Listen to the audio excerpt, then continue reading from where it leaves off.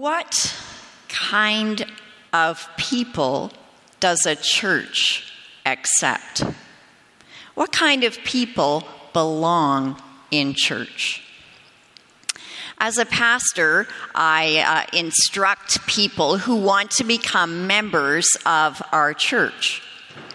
Maybe they're going to make profession of faith or they're going to be baptized. And obviously, I go over some basics with them. Who is God? Who is Jesus? What does Jesus do? How does God want us to live? And we also have to talk about the issue of sin. What is sin? And often, like Sunday school kids, they know sin is bad. God doesn't like sin. He wants us to live lives without sin. And so then, I often ask, so are you a sinner? And sometimes this throws them for a loop because they think it's a trick question, right? Because remember, we've just covered that sin is bad and God hates sin. And now they want to be a member of the church and I'm kind of the gatekeeper here. And so I ask them, are you a sinner? And they go, yes, no, yes, no, yes, no. In order to get in, do I have to say, no, I'm not? Do I admit to being a sinner? So today we hear a story about Jesus, a story that answers the question, what kind of person does the church accept, by answering what kind of person God loves. We're going to read from Luke 7, and I actually have the passage on the screen. Now, one of the Pharisees invited Jesus to have dinner with him. So he went to the Pharisee's house and reclined at the table. When a woman who had lived a sinful life in that town learned that Jesus was eating at the Pharisee's house, she brought an alabaster jar of perfume. And as she stood behind him at his feet weeping, she began to wet his feet with her tears. Then she wiped them with her hair, kissed them, and poured perfume on them. When the Pharisee who had invited Jesus saw this, he said to himself, if this man were a prophet, he would know who is touching him and what kind of woman she is, that she is a sinner. Jesus answered him, Simon, I have something to tell you. Tell me, teacher, he said. 2 men, says Jesus, owed money to a certain money lender. One owed him 500 denarii and the other 50. Neither of them had the money to pay him back, so he canceled the debts of both. Now, which of them will love him more? Simon replied, I suppose the one who had the bigger debt canceled. You have judged correctly, Jesus said. And then he turned toward the woman and he said to Simon, do you see this woman? I came into your house. You did not give me any water for my feet, but she wet my feet with her tears and wiped them with her hair. You did not give me a kiss, but this woman from the time I entered does not stop kissing my feet. You did not put oil on my head, but she has poured perfume on my feet. Then Jesus said to her, your sins are forgiven. The other guests began to say among themselves, who is this who even forgives sins? Jesus said to the woman, your faith has saved you. Go in peace. This is the word of the Lord. Thanks be to God. So Jesus is invited to the home of Simon, a Pharisee, a person well educated in matters of theology, scripture, religious law, an example to others in the community. Someone who treats sin like a contagious virus and who lives his life to eradicating, committed to eradicating sin in himself and in others through self-control, attention to detail, externals. Now, Jesus accepts the invitation, even though he often disagrees with the Pharisees and has run-ins with them. He's not adverse to socializing with them. It must have been a fancier kind of meal because people were reclined in banquet fashion. They would lie on small sort of sofas with their head toward the table and their feet stretched out behind them. And at such a dinner, the home would likely be open, and others could presumably enter and sit around the walls to listen to the religious teachers' dialogue together. So why did Simon invite Jesus? Well, the story doesn't reveal that, but you get the impression that he's very curious about Jesus, skeptical but curious. This is hospitality with a hitch. He wants to see what this Jesus is by what he might say or do. And well, he soon gets an occasion to judge that because a woman enters the home. Not a slave or a servant or a wife or a daughter, a woman with a specific role in that room, but a woman from the town, a well-known woman, not as in rich and famous, but well-known for her life of sin. Maybe involved in unsavory business dealings, maybe a prostitute. In any case, she was well-known. So she comes in and she stands by the feet of Jesus in the middle of this fancy dinner full of these important men. And she commences to make a scene. Though she never says a word, she begins to rain down tears at his feet that are stretched out. That's what it says literally. She is crying hard. The tears are just running down and raining down on his feet. And as she sees the tears fall, she decides to wipe them up with her hair. And that's a humble act, a lowly act. Taking care of the feet of someone was the work of the lowest of servants. And then for her to take her hair down was disgraceful. What is she thinking? In a room full of these kind of men. But she doesn't notice the men. She only has eyes for Jesus. And then she takes this jar of rich, expensive perfume and lavishly pours it over Jesus' feet. Weeping, wiping, pouring, wiping, pouring out her heart. Quite a scene. And what does Simon think of this display? Is he touched? Is his heart strangely warmed? No. He's only watching Jesus. And he thinks, well, I guess we can scratch prophet off our list of attributes of Jesus. Prophet he certainly isn't, because a prophet would be able to read who this woman is, and any self-respecting man who knew what this woman was wouldn't allow her to touch him. Especially a prophet would want to keep his distance, want to keep himself holy and clean, free from sin.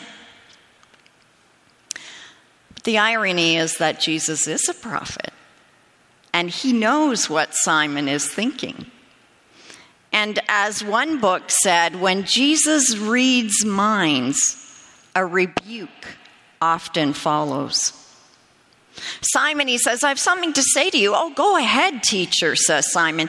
And Jesus tells him a story, a parable. And as parables go, it's a tiny one. It doesn't have any lead-in. There are 3 characters, 2 debtors and a lender, one with a debt 10 times the other person. One incident, neither of them can pay, so the lender decides to forgive both debts. And then the question is, which one will love more? So Simon answers grudgingly, "Well, I suppose the one who owed more. The one who owed more will be more grateful." The parable explains the woman's actions. God has forgiven her much, and so she loves much, lavishly, freely.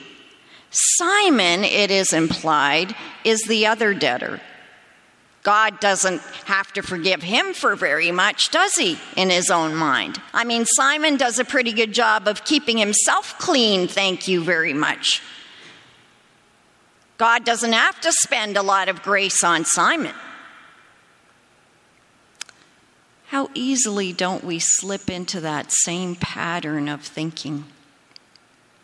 God doesn't have to spend a lot of grace on me, really. He thought he'd have to pay a huge debt to set me free from my sin, but look at my sin is so small, especially compared to that of other people. You know, God must actually be pretty happy that I signed up for his team, because I don't cost him a whole lot. And then Jesus asks Simon a poignant question. He says, "Do you see this woman?" Does Simon see this woman? Well, of course he did, in a literal sense. Do we see this woman? What do we see when we see other people? What do we see when we see someone like this? Is there a label that we immediately give such a person? How about this one? Or this one, lying on the ground, surrounded by Toronto police, a young black man. Or how about this one? How about if this story is the equivalent of a girl like this running in to our chapel this morning and weeping at my feet? Or how about these guys? What do we see? Simon doesn't see the woman, the person, the one made in God's image. He sees only a sinner. And Simon lives by a certain equation. His equation is sinner equals bad, Simon equals good and righteous, and therefore avoid contamination. But Jesus asks him to look at the person. Simon the righteous, in fact, must learn from the sinful woman, just as Jesus asks us to look beyond the label by which we might prejudge someone, because to Jesus, every sinner is an opportunity. It's a person who needs a right relationship with God. The worse their condition, the more desperately they need it. As one commentator says, when Jesus sees what the sinner could be through God's love. And then Jesus puts the actions of the righteous Simon beside that of the sinful woman, and Simon comes up short on every single one. He hasn't treated Jesus properly as a guest. He hasn't been a good host. And since he was unsure what label to put on Jesus yet, he treated him ambiguously. And these are signs that he does not know very much about God's love. If those marks of hospitality are the contest, then Simon is by far the loser and the sinful woman is the winner. Why? Because she knows how to treat others. She has received great love and she knows how to show it. As it says in 1 Peter, love covers a multitude of sins. For all of Simon's righteousness, this woman knows a lot more about the love of God and the heart of God than he does. So what kind of people does God love? God loves sinners. And you know what? That's a good thing.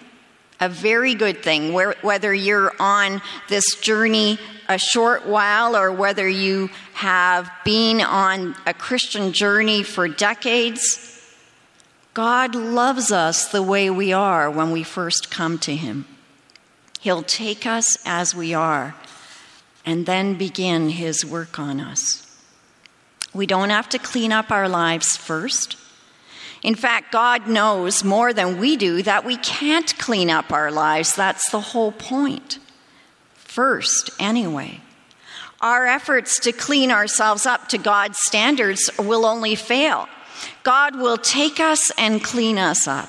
He will fill in the gap by the power of the Holy Spirit. That's our only hope. And He paid a huge price to make that possible. The death of His beloved Son, so that all who believe in Jesus can come into relationship with God again. The kind of love that Jesus shows the woman is the love that God shows to us. You see, Simon worked with one equation, but God has another one. God's equation goes like this: great sin plus great forgiveness equals great love. Why does Jesus hang out with sinners? Because, says one commentator, in forgiving sinners for a large debt of sin, God is able to transform them into people who display great love. So what kind of people does a church accept? Only sinners. And that's a good thing, because there aren't any other kind of people. Not even us, when we might dress up nicely on Sundays and behave ourselves and smile and sing our hearts out and raise our hands and do all the right things. No matter what our clothes say or our cosmetics or the cars we drive, we all come to that door into the kingdom of God, and we must die to enter. Sort of like a birth. There's only one natural way, and we all come out the other side looking the same. So in case you're wondering about the skill testing question, are you a sinner? The answer is yes, I am a sinner. In fact, it's a requirement of membership to confess, to admit that I am a sinner. Just as it's a requirement of belonging to AA that you admit that you are powerless over your addiction. But often people get the impression that that's the wrong answer. That Jesus didn't come for sick people. He only wants to come out and hang out with the healthy. And sadly, it's the church itself that often gives that impression. Intentionally and unintentionally, people get the idea that church is something you have to be good enough to join. And if you aren't good enough, don't bother. I walked with a woman on her faith journey, and she committed her life to the Lord. And as we talked about various things, she had 2 sons at the time, and she said, "Oh, but you guys are all so good." She was a single mother. And not only that, the boys don't have the right kind of clothes to wear to come to church. Wow. I was shocked at the kind of impression we can give as church members, things that we don't even think about ourselves, that give an impression that if you belong to a church, you must drive a minivan. You must have 3 children who wear these kinds of clothes, or all the unintentional messages that people pick up. The church should not forget its mission, that it doesn't exist for itself, but for the world that God loves. The world that God loves so much that he gave his only begotten Son, so that all who believe in him should not perish but have everlasting life. Such love extended to you, extended to me. None of us who deserve it, none of us right enough to have earned it, but only sinners saved by grace, not for ourselves, to feel good about ourselves that we've arrived, but for the world that God loves. Great sin plus great forgiveness equals great love. How great is your love? Let me lead you in prayer. Dear God, thank you so much for this story. Thank you for this woman who gave it all up to come into the presence of Jesus, recognizing someone who could receive her as she was and lavish love on her. Forgive us for being too much like Simon, thinking that we have earned our right to be in your kingdom, and forgetting our great debt and your great forgiveness, and the great love that spurs us to love the world that you have made. Help us to follow this example and empower us by your Holy Spirit to set the world on fire with the love of the living God. In Jesus' name, amen. I would invite you to stand for God's parting blessing as you go. In my own tradition, I raise my hands in this way in giving the benediction, and I would invite you, if you're comfortable, to lift your hands in this manner to receive these words of God's blessing. People of God, may the Lord bless you and keep you. May the Lord turn his face towards you and be gracious to you. And may the Lord smile on you and fill your life with his shalom, his peace.